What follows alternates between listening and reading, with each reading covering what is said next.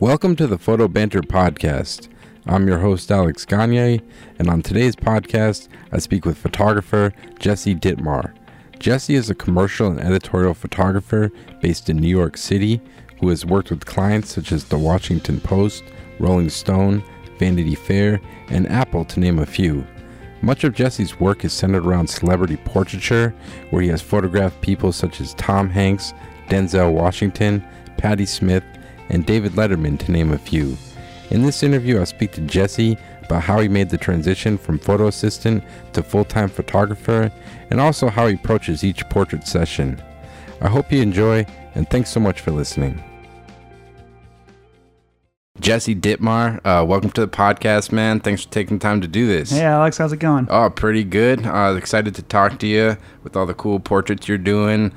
First kind of saw your work on Instagram, and now you show me your book, and definitely excited to get into all the cool stuff you're doing. Still shooting the good old Hasselblad. There you go. Thanks for having me. Yeah, definitely. But I guess just kind of start off, I was kind of curious what you've been working on lately. What was kind of like the last thing you've been working on? Oh, geez. I just photographed Ronan Farrow, Megan Tooney, and Jodi Kantor, the three people that broke the Harvey Weinstein story. Wow. That just happened. That was amazing. I just photographed the March for Our Lives kids, the Parkland kids. Damn. That was really special for me. Pretty intense subjects. Yeah, but really important subjects, and subjects that I've been following both those stories really intently. I went down to the march in DC, and then a couple months later I get asked to photograph these kids that I was so inspired by down there. It's just like the exact reason why I'm a photographer is, getting a chance to meet these people that are really making like huge changes in our cultural environment. Specifically these two last subjects, just like really exciting for me. And then you get to meet them, and you get to walk away with a sense of what these people are all about that are making such huge changes. Yeah. Really exciting. So that was most recent. Yeah. So when you're shooting, like, it's obviously like a real touchy story. It's really intense. Do you kind of approach it? Is the shoot environment, do you kind of keep it pretty casual, or since it is such a tense subject, what's your kind of? Usually I'm not talking about the reason why we're there. My approach is to just treat people like people, mm-hmm. and meeting Megan, Jodi, Ronan, there's all kinds of other stuff to talk about, parenthood, and the fact we all live in Brooklyn, and that we both work for the New York Times sometimes, or they do all the time. And, so I'm not, unless I want to get that mood, unless I want to dive into the super serious and get that kind of environment. But, I'm just trying to keep it, I'm just trying to get to know them as a person. And sometimes, often people are not only defined by this one thing that everyone knows them by. And talking with them about their story, it's like everyone talks to them about their story, and so therefore you get a lot of the same responses, the same expressions, and I want something different, and I want to get kind of to where they are at personally, and kind of in a natural, authentic sound. So not always diving into the super deep stuff. If it's going to take us down a rabbit hole, that's kind of hard to get out of. Yeah, seriously. No, that makes sense. I was always just curious, because that is like, it's tense, man. Yeah, I mean, I photographed some intense people. I've done some ads for New York Presbyterian Hospital. We're photographing survivors of near-death experiences, and I photographed the mother of one of the kids who was the Columbine shooter, and that was like definitely one of the most intense photo shoots I've ever done. And it's just some people have gone through some really heavy stuff, and you just walk in, and I think if you're empathetic and you treat people like people, and that's on their brain no matter what they're doing, and we're there to make a good portrait, and I don't think that you have to go down that road necessarily to get that portrait. It just depends. I kind of let the room and the mood and the conversation take itself there. Sometimes I pick and choose my spots. I won't go there on purpose. I won't not go there on purpose either. No, that's smart. And I guess just kind of go back a little bit, where did you grow up, and what are kind of some of your earliest memories of photography? Yeah, so I grew up in Connecticut, about an hour out of the city, in Fairfield County, and always coming into the city, I was kind of I had a great mix of, you know, being able to be like a kid in the woods hanging out, doing kid stuff, and then being able to come into the city and like get my culture in bits and pieces. And I just, my strongest memories of early photography is, this is going to date me because Barnes and Nobles was a thing back then, but like just sitting on the floor of the Westport Barnes and Noble photo section, that gross carpet, and just like spilling all the photo books off the shelves and like getting into Nigel Perry and Avedon. And I remember Nigel Perry was really specifically really striking to me back then. But just kind of spilling into all those books and I was just amazed, you know, just saying how. The how was a big question. Yeah. Like how is this photographer hanging out with Robert De Niro to get this amazing picture, and why, you know, because I wasn't a huge consumer at that age of high fashion magazines or, you know, or culture in general. Yeah. But I knew who these people were, and I knew that these pictures were amazing, and I just said, this seems like a fantastic job. Yeah. So how does it happen? Yeah. And ever since then, I've just been gunning to figure that out and figure out if that's the right thing for me to do, and now we're here. That's cool. Like, so when you kind of started like taking pictures yourself, like were you kind of in high school, or how old were you when you I started to get pretty serious when I was probably a freshman in high school, and I was a big fish in a small pond. You know, my photo teacher took a real liking to me, which is super important to have a mentor like that. And by the time I was a sophomore, I was building a darkroom in my own basement. And by the time I was a junior, I was buying the same Hasselblad camera that my photo teacher had and like spending all my money on all this photo equipment and like doing all, you know, like taking, you know, 2 photo classes when there's only really one offered, and coming home and printing at home, and just kind of really getting into it. You know, it had such magic to me back then, especially in the darkroom and film in the beginning. You know, you and I both came up during a similar time where that transition to digital was just happening while we were coming of age. So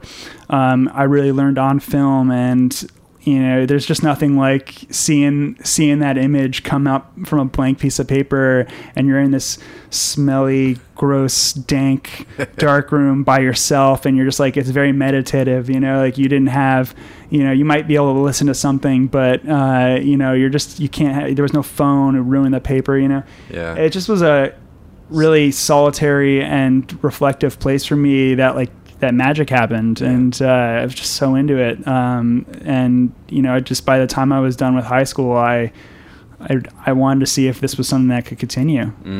Yeah, definitely film, man. Simpler times. Yeah, for sure. Or maybe not. Or more complicated. Either way. So like, I guess once you got out of high school, did you end up going to study photography, or what? Yeah, I went to NYU. Okay. And yeah, I applied early to NYU. I didn't tell my parents that I didn't apply anywhere else. I was lucky because the day before I was supposed to get my answer from NYU was the deadline to apply to Syracuse or wherever else I was thinking about as my backup, and I just told them I applied, and I didn't. Yeah. So I got pretty lucky. I was a little cocky, assuming I'd get in, and luckily I did. I got into Tisch, and it was amazing to come to New York. I mean, I wanted to go to New York, and I felt like NYU was the place to go for me. But it was the city that really felt like the place to be. It felt like where I was going to learn the most about life as well as photography. Yeah. And I was in NYU at Tisch, and I switched schools into the Gallatin School of Individualized Study. Oh, it's like another school within. It's another school within the university. I felt art school really wasn't for me. You know, I know a lot of people have a similar feeling. It just felt like there was more to be gained from that university. NYU is such a huge monstrosity that I wanted to get the most out of it, and Gallatin offered me the opportunity to do so. So what's Gallatin? That's like... it's a small individualized study school. So basically their vibe is, you know, study whatever you want within these rules.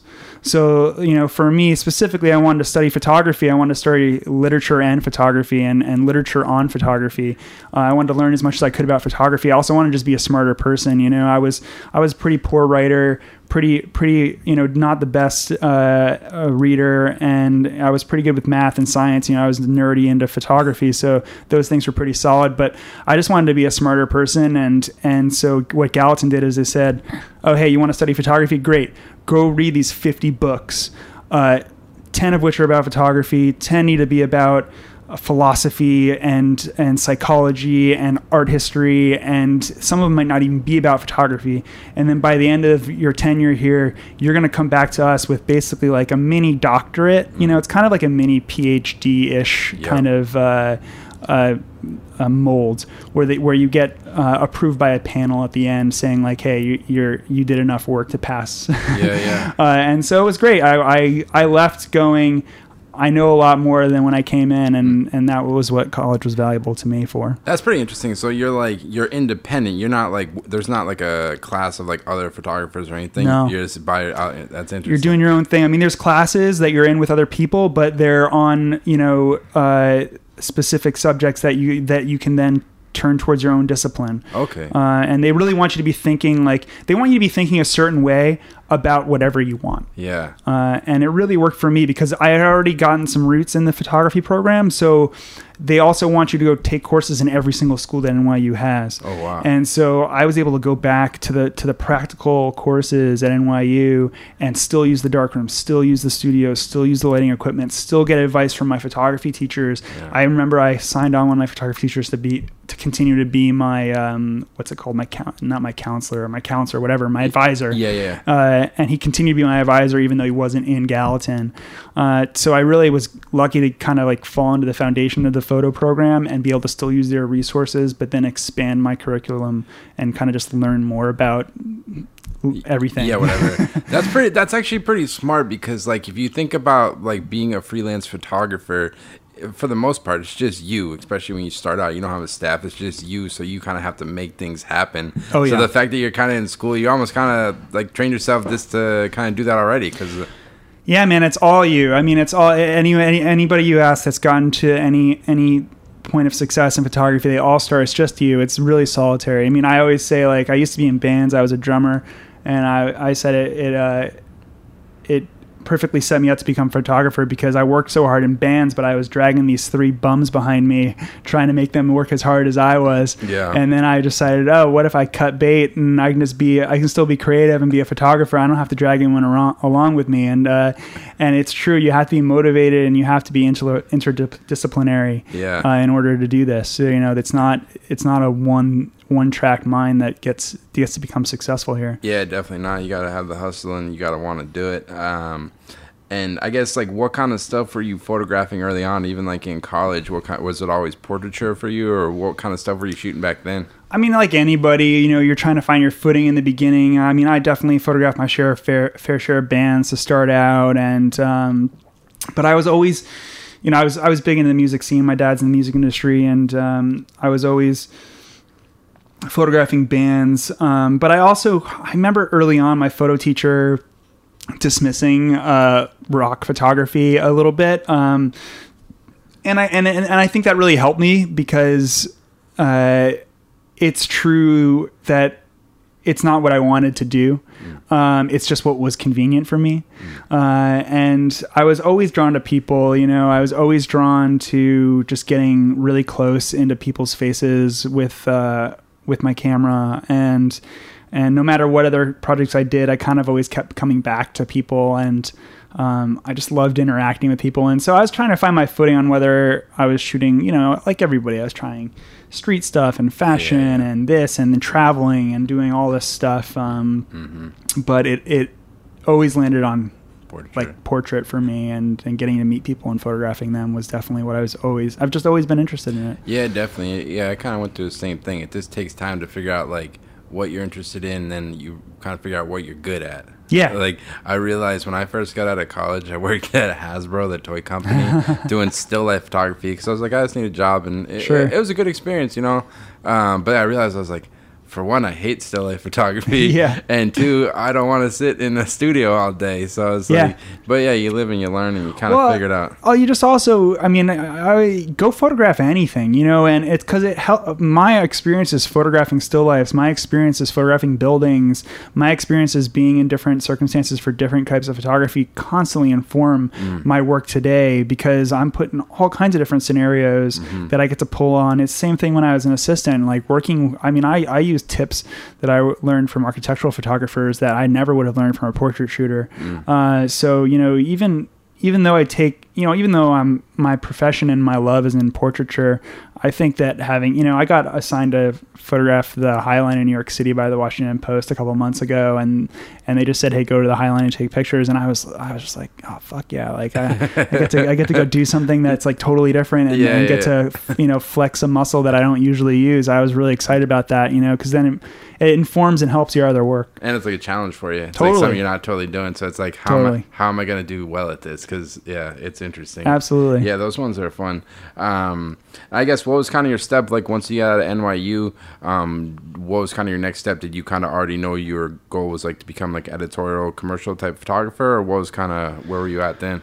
In college, I started to really focus in on who I loved as in the photography industry and what kind of people's work I loved, and I ended up answering that with Martin Scholler, Annie Leibovitz, you know, these people that are alive now, but also Penn and Avedon, and so I remember just in the middle of college going like, what can I do to work for Martin Scholler? I just was like, that guy does what I want to do, so let me go work for him.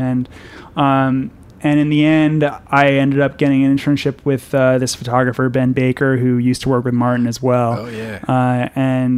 And so I had interned with Ben full time in college, and as soon as pretty much right after I got out of college, I went back to work for Ben. Okay. And it was just really such a valuable experience working for someone who does what you want to go do, and just learning the lifestyle. And I was just a really heavy, solid photo assistant for, you know, my years after college, and working my way up, working full time with Ben, getting all these amazing experiences, going to the White House a bunch of times, meeting all these amazing people, sleeping in weird places and going to weird places and setting up lights in weird places. And I remember I met Benjamin Netanyahu and Ahmadinejad on the same day, you know, and then eventually working for Martin, and eventually working for Annie. Oh, wow. And just working my way up this ladder of people that I just had always wanted to know the how, you know, like how they get it done and what is their life like. And that was like my postgraduate time. That's some serious heavy hitters, man. Ben Baker. I'm gonna reach out. I haven't reached out to him Ben's yet. Great. He's amazing. Is it true he wears a suit to every shoot? I heard that is a funny over exaggeration. Okay. But he did teach me that if you dress to the level of your subjects, you're gonna get more respect and you're gonna get more time. And so I have a Ben Baker like rule that, you know, if I think my person's walking in with a suit, I'm gonna also walk in with a suit. Yeah. And you know, it works, man. You get more time. Yeah. And time is everything for me. You know, the more time I get, the better pictures I get. And so if I'm wearing a suit and that's gonna get me an extra 2, 3, 4, 5 minutes, I'll wear a suit. Hell yeah. Fine, it's fun anyways for me. But yeah, he got a little reputation for that. Yeah, I think I read some article about that. I don't know why that came up, but I was always curious. It's like, is that true? It seems like it'd be uncomfortable all the time. I mean, you know, I respect it though, man. I definitely respect it. He definitely doesn't wear a suit to every shoot, but you can talk to him about that. But you know, it was definitely, I remember because I used to be his first assistant, so I was running the show for, you know, when you're a first assistant, you're a VP of the VP of assisting right there. Yeah. You know, like you're in charge of the other assistants.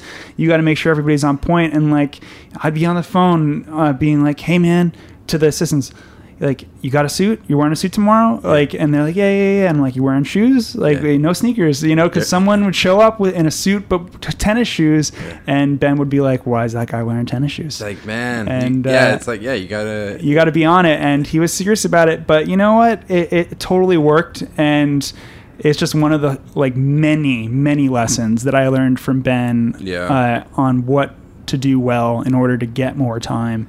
And same with everyone has their ways, you know, quirks, Ben has his ways, Martin has his ways, Annie has her ways, and seeing someone who's really good at that is nothing but helpful for when you need to figure out your ways in order to get somebody to give you more time. Yeah, how long did you end up assisting for, like, once you got out of school? How long were you working as an assistant? I was an assistant for a solid 5 years. Okay, that's good. So I started winding down around 26. Yeah, that's interesting. That's some heavy hitters, man. Like, working for someone like Annie Leibovitz, like, how is it working with her? Like, because it seems like everything she does is like this giant production. Yeah, she gets a bad rap, you know, from her decades and decades of experience. You know, I think she may have been a different person, like all of us, in her 30s than she is in her 60s. Yeah. For me, it was just the chance of a lifetime. You know, like the great thing about working for Annie is that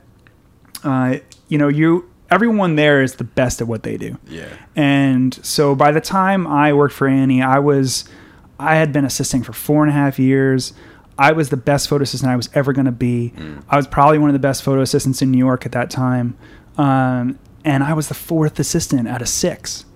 And I was getting asked to drive a truck and put up C-stands, things that I had done thousands of times before. Yep. And I freaking loved it. Yeah, because you're part of the team. Well, not only I'm part of the team, but I could put up a C-stand with both my hands tied behind my back and blindfolded at that point. Yeah. And so what was perfect for me as a person that was getting ready to go on my own and do my own thing was to say, hey, I'm going to kill setting up this C-stand and look like I'm putting my 100% focus on it. I'm actually putting 5% of my focus on it, and I'm using the other 95% of my focus to figure out what the hell is going on here. Yeah. And what is Annie doing, and who are all these people, and what are they doing, and how can I use this and apply it to when I become a photographer. And so I got so lucky that I got in with her, got in with Martin when I was already experienced, because I was able to not be overwhelmed by the size of her set, and be able to really learn things that would matter to me as a photographer and not as an assistant at that point. Yeah, because what do you think you learn most about being an assistant? Like, obviously, like you said, everyone's different that you're working with, but like, I guess overall, like, do you feel like working as an assistant was like a useful experience for you? 100%. Yeah. It was the perfect path for me. Yeah. It allowed me to grow up. It allowed me to make mistakes when I was an assistant, not when I was a photographer. It allowed me to understand, especially doing it for a long time, allowed me to see what photographers did things well and got hired back and back and back, and what photographers did things poorly and didn't get them hired back. Yeah. And it also just gave me a really solid familiarity with the lifestyle and how to behave and how do people solve problems. You know how you'll solve problems, but how would someone else solve a problem, and is that better than the way you would have? I constantly use every day things that I learned from assisting photographers who are masters at what they do. Yeah. And it's the one bummer about being a photographer now is that the learning is over. You know, there's no calling Martin up being like, hey man, you want to have me back as the first assistant? You know, you're competition now, man. I'm competition now, you know, for real. And there's no more learning the tricks. Yeah. And so that's a bummer, you know, because sometimes you see somebody and you're like,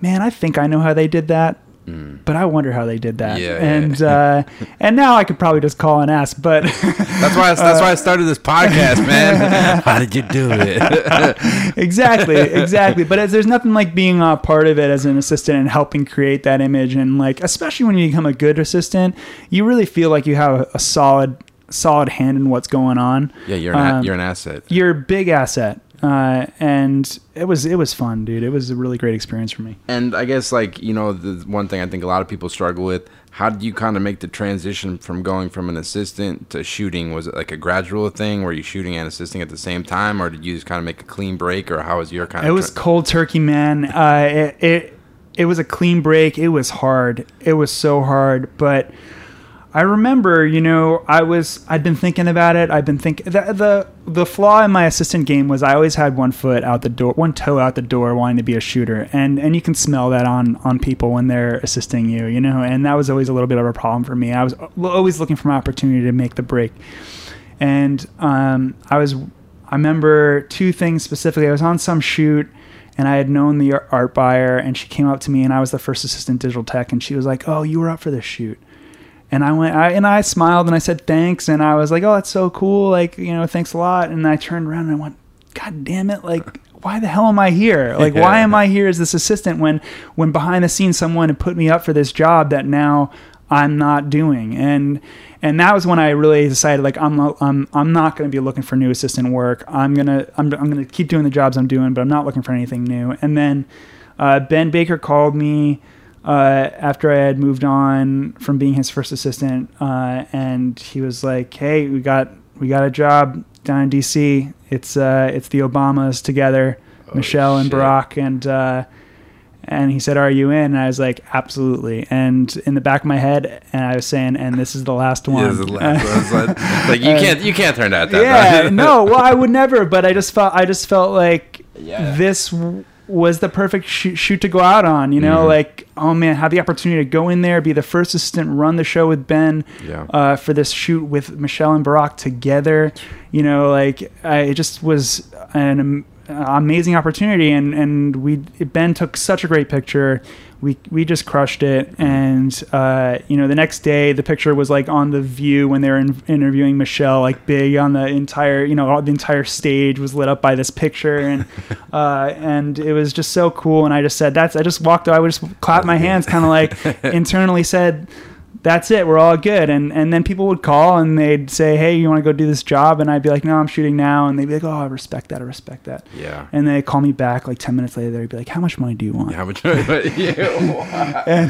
and then you'd say, I'm done, and those were hard conversations. And it was a year and a half, 2 years of not working. And it was really, really hard. And it was getting fired from bar jobs because I wanted to be a photographer and I wanted to go shoot. It was having a girlfriend who's now my wife being so incredibly supportive.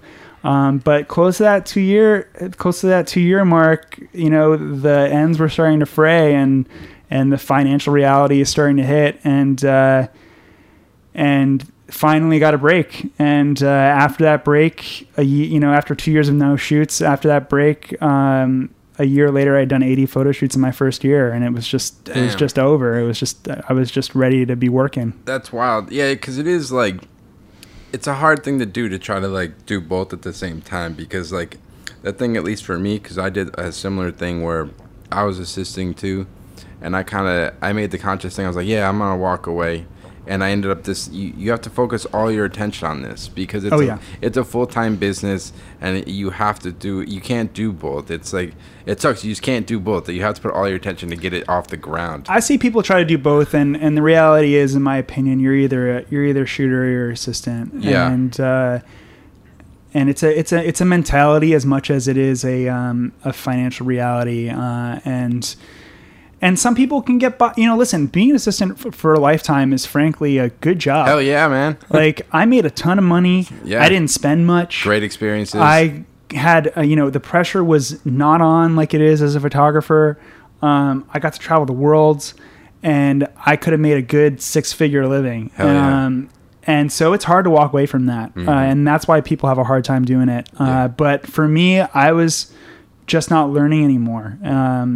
For me, assisting was about learning, not about money. And same thing with photography. It's not about money. It's about the opportunity to go meet these people. Yeah. So I think as long as you're not motivated by, as long as you have the luxury or the privilege not be defined by having to put food on the table. Yeah. That was also part of being young. If I needed to go eat ramen for a week, my insides might have hurt a little bit, but I was okay with doing that in order to try to get where I'm at. Get that dollar slice, Jesse. Yeah, exactly. But for that 2 years where you don't have much going on, like, what are you doing? Like, are you basically trying to get your work out there? Like, what were you doing during that 2 year span before you started to? Probably 100 meetings. Okay. probably 100 meetings trying to make shoots happen. Eventually saying I got to work at a bar at night. Just beg, borrowing, and stealing to try to get someone to hire me to take a picture. And excuse me, not even hire, just ask me. And I was traveling all around the country, like I'd get I'd be like, have to go to some wedding, and then I'd stay in Portland for a week and go on meetings. And I'd have to go visit a family or something, and I'd stay and go on meetings. Or my girlfriend and wife, we'd have to go to Paris for work, and I'd go to Paris and go on meetings. And just meeting. And it's a sales job. You're selling. It's a total sales job. They don't teach you that. Yeah. And you have to be prepared to be lucky. Yeah. And that's what I was. I was desperately trying to be lucky. And eventually I was. Yeah, and a lot of times those meetings you go on, it's not like they're going to hire you next week. They might hire you in 2 or 5 years from the time you met with them. So it's like a numbers game. You got to show your work. My first ad gig was a 4-year lead time. Yeah. 4-year lead time meeting the art buyer, becoming sincere friends with her. 4 years later, I got the call for an Apple ad, Damn. an Apple ad campaign. Yeah. And I'm, and by then I'm like, oh, it's just icing on top of this cake of having a cool new friend, who I really value as a person, regardless of work. So it can be a really strong lead. It can be a really long lead time, but it also can be really quick. Oh yeah, definitely. With my first break with the Washington Post photographing Idina Menzel, I went into that meeting. Like a lot of meetings, I walk out going, that felt really good. The 99 meetings before that, I never got a freaking call. Yeah. And that meeting, the next day I get a call, hey, do you want to go photograph and meet Idina Menzel tomorrow? Wow. And you're like, oh yeah, no problem. And then internally you're like, holy shit, it's happening. Wait, are you sure? Are you sure? I know that feeling, man. Yeah. It's like, it's like nothing else. You show your book a million times, and it's like the same thing. It's like, I think that went good. I hope they hire me, but then you don't hear anything. So it's just like, it's a numbers game, and it's just like, I think you just have to be in it for the long haul. I think that's the thing. You got to be looking at this as a career. It's not just it's not a quick thing. And if you're passionate about what you're doing and you see the steps that you have to take in ahead of you in order to get there, then I like going on meetings. Oh yeah. I find that going on meetings is really similar to taking portraits to someone. I get to meet someone new. I get to ask them some questions. I get to tell about my life story. It's a fun time for me. I still could probably go on 50 or 100 meetings a year, something like that. I'm constantly trying to go on meetings. Yeah, definitely. It's important.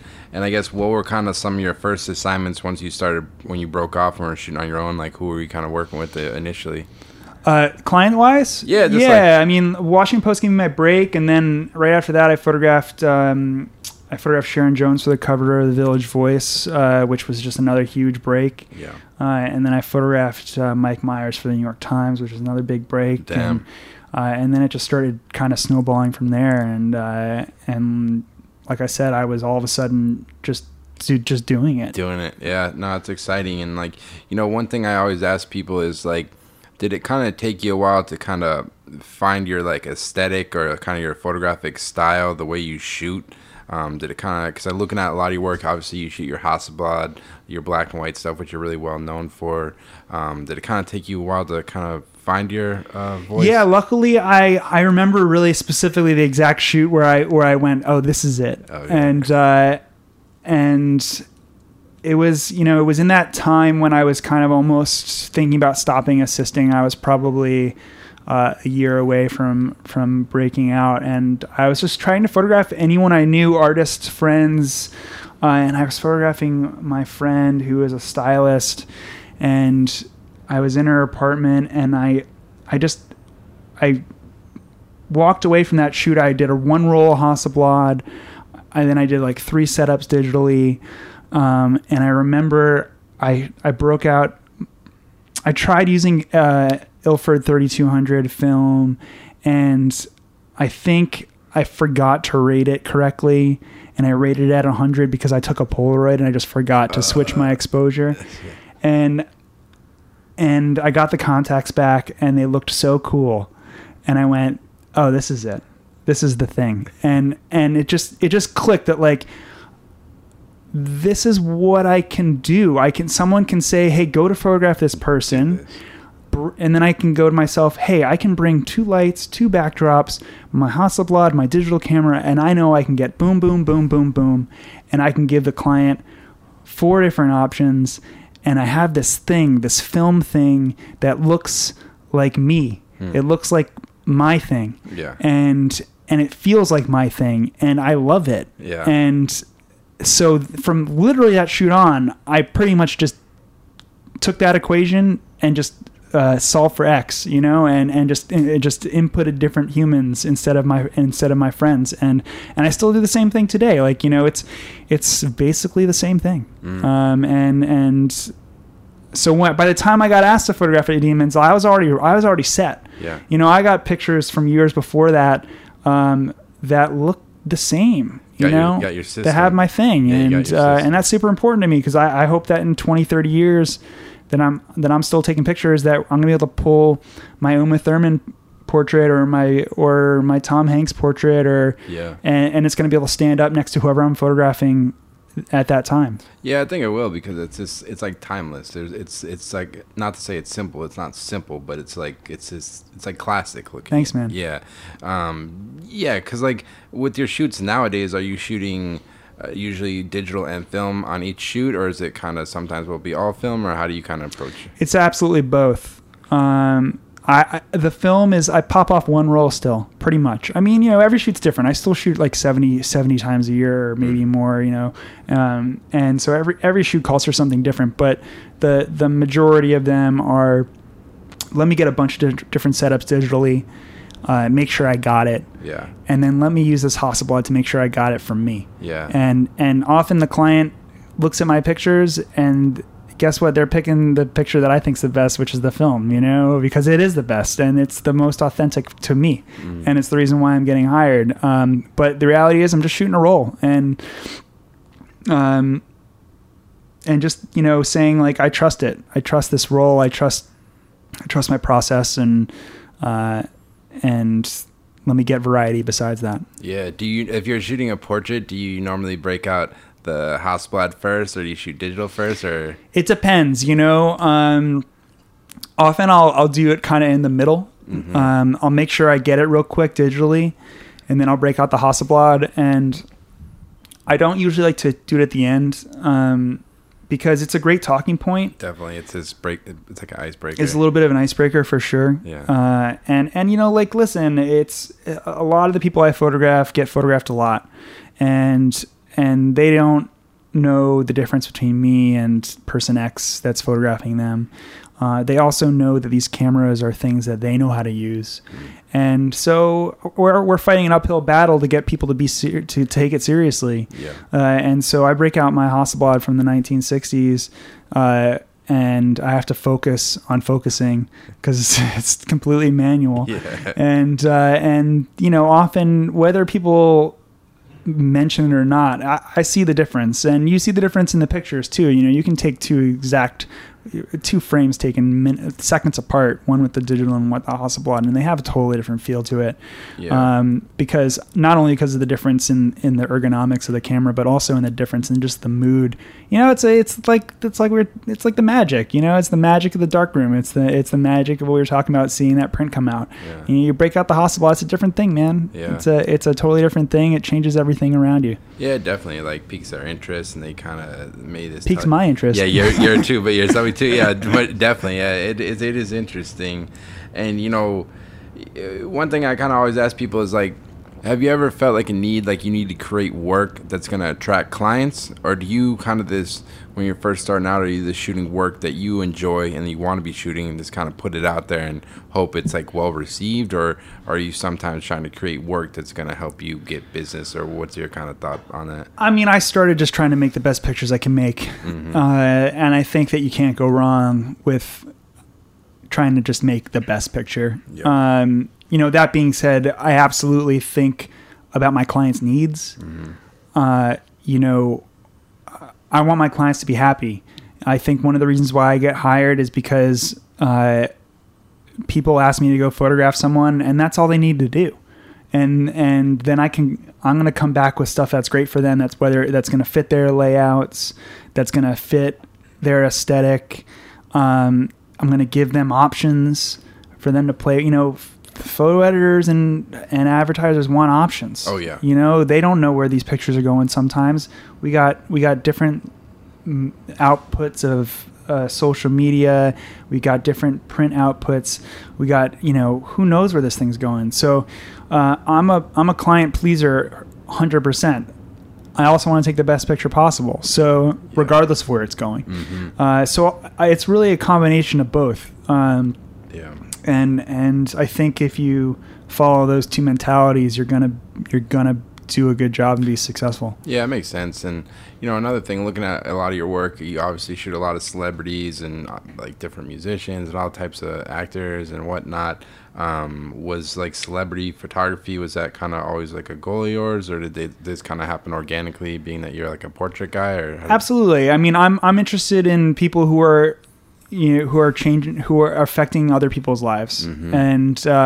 And like, I don't know, does anyone affect everyone's lives more than Tom Hanks? Like, he's America's, like, you see Tom Hanks and Forrest Gump, all of these memories come back to you from your own childhood, or shaping the way you think about history based on the movies that he makes. Is he the president of the United States? Absolutely not. But he's someone who's really significant to everyone in America in one way or another. And that was always my goal, was to get in front of people like that who are making differences and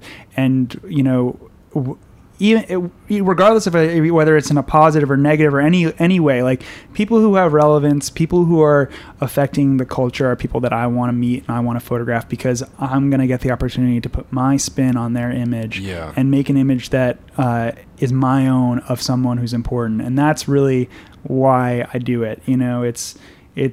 So yeah, actors and musicians fall into that. I mean, like, musicians are some of the most important people in the world to some people, including myself. My whole childhood was shaped by the Beatles and the Police. And these are things that matter. And I'm interested in photographing people that matter. Yeah, definitely. No, that makes sense. And being that you're photographing all these celebrities and things, and all these people, a lot of them have like PR people. Yeah. How do you deal with that? Because I've had experience with that, and it's like, a lot of times those PR people, they don't give a shit what your vision is or anything. They're like, I've had times where they basically like, you should like do this. Yep. Like, how do you deal with that? Because you're an artist and you're trying to convey your message and walk away with a photo that you're proud of. Sure. But at the same time, it's like these bounds because they're working with their client or whatever. They're a bit of a gatekeeper in a sense. It's one of the biggest challenges dealing with PR people. There's a little bit of honey, a little bit of spice, depending on the situation. It's all about leverage, man. It's all about being smart, being professional. I find that most and trying and just making sure everyone knows that we're on the same team. Yeah. When I go photograph the Star Wars cast, like, my goal is to make a great picture. Yeah. And their goal should be for me to make a great picture. Yeah, and if they look at my other work, they know that I'm not a guy who's pulling tricks. Like, I'm looking for people to look like people and to feel like themselves. And so I'm not out there pulling anything wild. So, I bring my work and I show them my previous work, and I show them examples of what I've done in the past, and I have them buy in. I show them examples of what I want to do that day. And I fight for what I need. And, I have a backup plan if I don't get that. Yeah. And you gotta push sometimes. I kind of went out early on. I was like, sometimes you got to push for what you want. Obviously there's a limit to that, but yeah, it's like communicating to what you want. And I found, in my experience, a lot of times the PR people, they're way tougher on email. And then you meet them in person and they're like, oh yeah, okay, no problem, do this. There's a reason that their job is their job. They're very personable in person usually. Yeah. They're in a client service business too.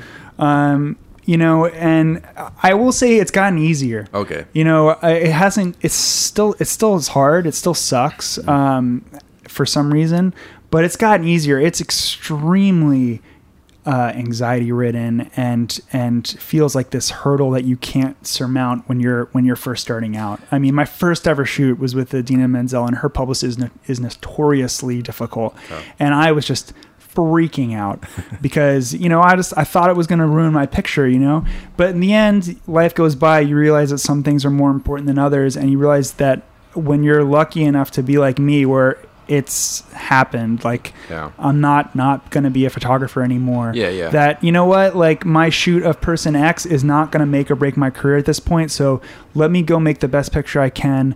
Let me deal with this publicist as a person, and use all the tricks in the tool bag that I've learned from people like a Chris Buck or an Andrew Hetherington or a Martin Scholler or an Andy Leibovitz, and pull out all of those past experiences to end up getting to where I want to go. No, that makes sense. And, another, I kind of talked to Chris Buck about this a little bit. Have you ever had shout out to Chris. Yeah, shout out Chris. You crazy motherfucker. Have you ever had a shoot where you've had to think twice about accepting the assignment? Like, I had this situation like a month and a half ago. I got hired to shoot Sean Spicer, and I kind of felt... Oh, yeah? How was that? It was fine. Like, I didn't get a ton of time or whatever, but I felt weird because obviously I don't agree with like what he's about and stuff like that. But at the same time, it's like you're a photographer. Like, have you ever run into that? Because I know you photographed like some different like political people and things like that. Have you ever had to like think twice about it, or no? Or how do you kind Not for a split second. Okay. If someone called me right now to go to the White House, I'd say thanks, man. I gotta go. Yeah. It's my job is to photograph people, and I would photograph anybody.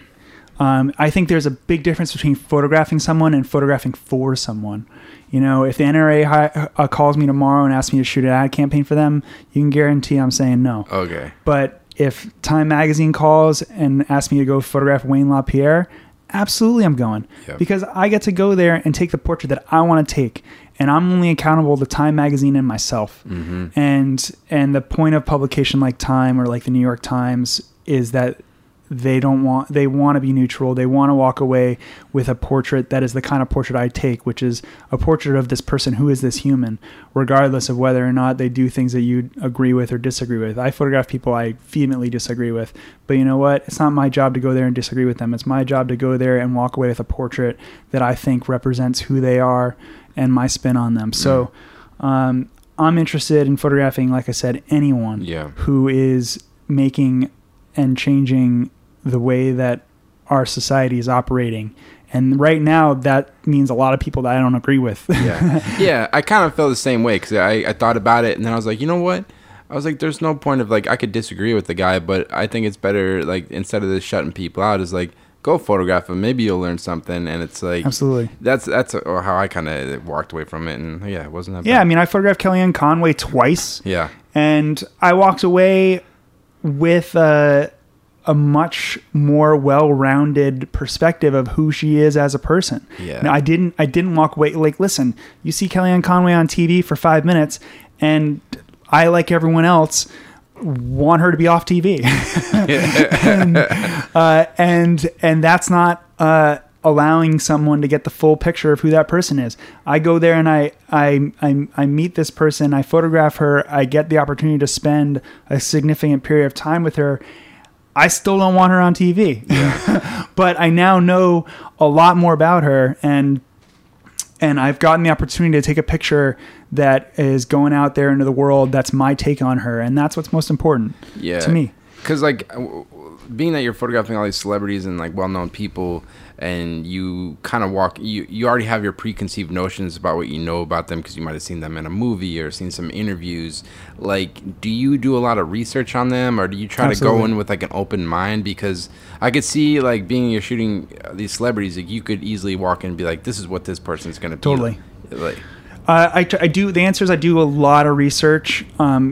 Anyone who's a smart portrait photographer does a lot of research, but I do a lot of research about things we can talk about, not about about the movie they were in, not about an interview they've done previously, but I want to know where you grew up, where you went to school, what's your family situation like, what are your sincere interests. I want to find any snippets of information that I can connect with you on and be able to have a human conversation with you, so I do a little bit of both, like I don't go and download someone's complete movie library and watch all their movies, because guess what, their movies aren't them. I do try to find obscure things that they're interested in, and like, am I going to talk to you about art? Am I going to talk to you about culture? Am I going to talk to you about music? Am I going to talk to you about sports? Like, these are all things am I going to talk about politics? These are all things that I'm really interested in, and I can speak, in an educated and passionate way about. And if you meet someone across the table from you that you're photographing that also is interested in something, or the same person, or you've had a common experience, guess what? That starts the connection, and the connection's all that I'm looking for to help get the picture that I need. Yeah, no, that makes sense. Just be a real person. Totally. When you talk to someone about something that everyone else talks to them about, you're going to get the same thing that everyone else gets. Yeah. And they're going to go get into the script. They're going to go into this is the script that I get into when I'm talking about this thing. But if you go in there and you're like, oh, where'd you grow up? And they say, oh, I grew up in Fairfield County. You go, I grew up in Fairfield County. Yeah. And all of a sudden now you're talking about your childhood in a way that's very familiar. And all of a sudden you're getting into a zone where it's like, oh, it feels like we've known each other for a while. And that's what I want my pictures to feel like. I want my pictures to feel like we've known each other for a while. Yeah, no, that's smart, man. And, looking at your website, you're really good at, like, group photos. What do you think the key is to that? Because, like, photographing one person's hard enough, but, like, photographing a group of, like, 10 or 12 people, it's a real skill. Like, what do you think, what makes a good group photo, and how do you kind of approach those shoots? It's a total different skill set, man. Yeah. It's so hard. It's so hard. Group photos are really challenging. What do I think makes a good group photo? I think it's a lot about form. It's a lot about the visuals. Obviously any photo is about the visuals, but it's about, again, a connection and a presence, like making sure everyone feels like they're present, is a real challenge in a group photo.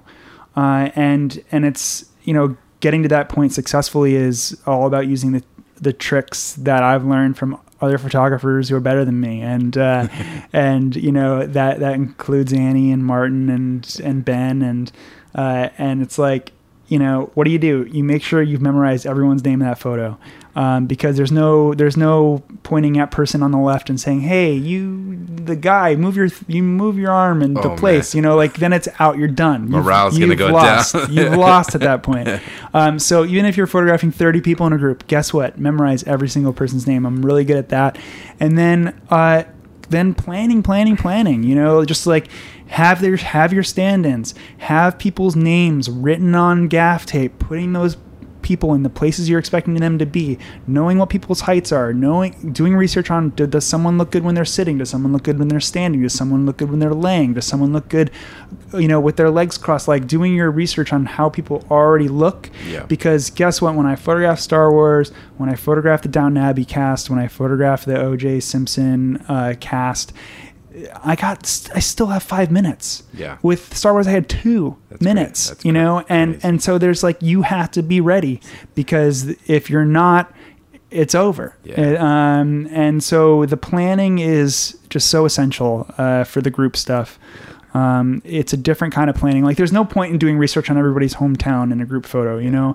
It's more about being super solid in what you want to accomplish, being really confident, walking into the room with a really strong vision, and being able to express that vision succinctly and clearly to the 10, 15 people you're working with, and then just zoning out the 40 freaking people that are standing behind you that are all there. Yeah, that's another thing. You forget the people in front of the camera.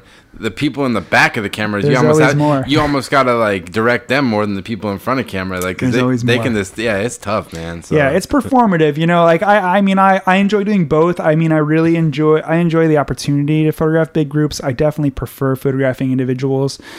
because, when you're photographing an individual, you have to have a conversation and you have a connection. And when you're photographing a group, you have to be performative. You raise your voice, you sharpen your tone, you try to cut through the noise because there will be noise. And you have to have everyone, again, knowing that you're the person that they need to be paying attention to. And that is hard to do in a room of a lot of people and they've never met you before. And you got to get there. And it's a little bit more like a performance than it is like a conversation. Yeah. Respect anybody can do that well, man. So that's good stuff. Thanks, buddy. And, a couple more questions. One thing I want to talk to you about is you published a book, I believe, in 2016 called 2. Yeah. How did that kind of come about, and how was the process of like putting the photos together? And was that like an enjoyable experience for you, or how does hard? Yeah. So hard. I mean, kudos to anyone who's made a book out there. It's way more difficult than you could ever imagine. But again, coming from my assisting background, and seeing Nigel and Martin make their books, from how I got into photography. I got into photography looking at books, and I learned after assisting for 5 years, there's 2 types of photographers, ones that make books and ones that don't make books. Mm-hmm. And I had just about wrapped up my second year of shooting. I had done 150 photo shoots in 2 years. I had a really pretty solid body of work that I was really proud of. And I just one day remember opening up my portfolio and going, why can't this be a book? This feels like a book right now. It feels like there's people in here that other people would want to have on their bookshelf and on their coffee table. And so I called up my friend Bonnie, who I went to NYU with, who, that's a great thing about going to school too, is all the other people that end up doing other photo things that aren't photography, aren't necessarily shooting, that are in your sphere. I mean, like I have friends who are agents and bookmakers and editors and retouchers and all the things. Important people to know. And I called up Bonnie. I brought her my portfolio that I bring around, and I said, how do I turn this into Martin Schuller's close-up book? And you get $100,000 and then you get well, it was a lot less than that actually. I was like, is this possible? How much is it going to cost me? And she said it's absolutely possible. And then we went on basically this 9-month journey from that point until when I had 800 books in my hands. Wow. And it just was a really proud moment for me to have a really palpable example of everything that had gone on in 2 years. It was, you're in this business, you talk to anyone who does what I do, and there's not a lot of time for reflection. I just finished up great shoots, but I'm already on to the next, because you have to be. And so there's not a lot of time to sit down and reflect on what you've done and be able to look at your work objectively in a more detached way. And making a book really allows you to do that. And it was just great. And I can't wait to make my next one. All right. Looking forward to it. Definitely anybody listening, go check it out. It's called 2. We can get on like Amazon everywhere. Or your website. TwoTheBook.com. Okay.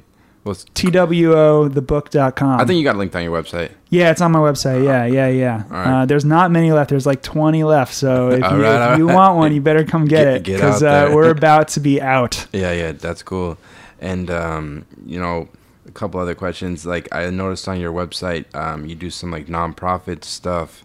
Is that something you've been doing for a while, like working with different nonprofits? Or yeah, for the last, since I've basically been doing this professionally, I had a friend in a nonprofit asked me to start shooting for them, and then they wanted me to go to Nepal to photograph for them, and I went to Nepal for 2 weeks by myself with this group of people for this organization, and it was great, and it was fulfilling, and it was just something different. And like when you have a skill set like this that's really unique, it's great to be able to give back to quality organizations in a way that's more than monetary. And smart nonprofits know they need great photography in order to raise money and in order to get their message out. And so it's a win-win for me. I get an amazing experience out of it.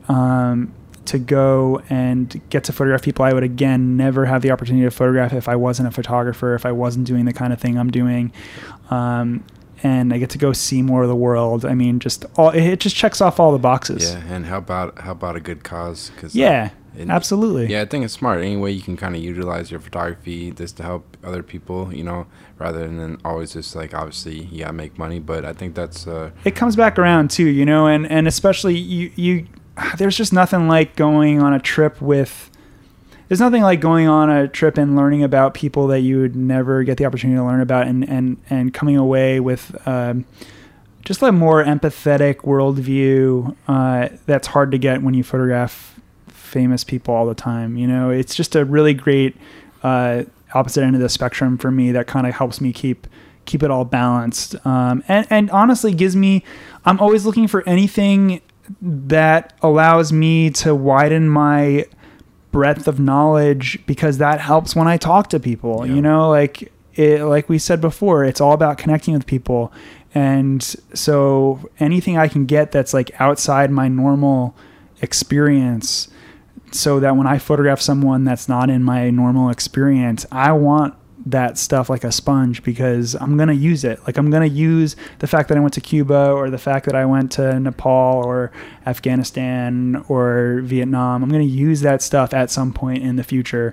Yeah. I don't know when yet, but I'll use it, and it'll help me take my next great portrait that's on the cover of the New York Times. Yeah, it's smart, man. And I guess this is my last question. You've been doing this for a while now, and like, what kind of keeps you inspired, and what are you hoping to work on in the future? Like, any goals for your photography moving forward? Always, man. Always goals. You're never satisfied, and never satisfied. So there's always stuff to be done. There's always people to be photographed. I'm always interested. I mean, I couldn't photograph everyone I would ever want to photograph if I took a picture of an important person every single day. Yeah. It would there's not enough time. So, there's absolutely goals. It's a unique situation to be in, because I worked my whole entire life to get here. Mm-hmm. And you work your entire life to get to a point. You never thought about what happens when you get to the point. And now I'm here, and that's so exciting, and I'm so lucky. Also, I worked really hard. Yeah. I think I deserve it, but I'm also really lucky. Yeah. And now you go, okay, well, what's next? And part of it is there is no next, in the sense that I'm doing what I want to do. Like I'm getting constantly asked every day to go do stuff that I really want to do, and I couldn't ask, as long as that continues. I'm set, but at the same time, there's clients I want to photograph that I've never photographed for. There's people I want to meet and photograph that I've never met and photographed before. It's all on the table, man. So, I'm interested in photographing people I don't even know exist, I like it, man. It's, keep the train rolling and keep shooting. And, Jesse, thanks for taking the time to do this, man. I really appreciate it. And I guess for people listening, where's the best place to check out your work? Yeah, just my Instagram's a great place. I tell stories of the shoots on my Instagram. I give a lot of behind the scenes and a lot of the ins and outs of what happened behind a shoot, and the intricacies and difficulties that go into being a portrait photographer. Mm-hmm. That's just my name, Jesse Dittmar. That's my handle. Yep. And my website's got all my other work. My book website, that's got all my other work. And you can find me. I'm very Googleable. Very Googleable. All right, perfect. I'll link it, and everyone can go check it out. And thanks so much, Jesse. Hey, thanks, man. So there you have it. That was the Jesse Dittmar interview. I want to thank Jesse so much for taking the time to come on the podcast. It was a real pleasure getting a chance to speak with him about all his work and experience within photography, and definitely all the cool stuff he's doing with the Hasselblad. So definitely go check out Jesse's website at jessedittmar.com, as well as his Instagram at Jesse Dittmar. He has lots of cool photos he's always posting up there, kind of some behind the scenes from different shoots he's working on. So definitely go check that out. And as always, I'll be having weekly podcasts every Monday on iTunes, SoundCloud, as well as my website, alexgagnephoto.com, and on my Instagram at Alex Gagne Photo. Thanks so much for listening, and take care.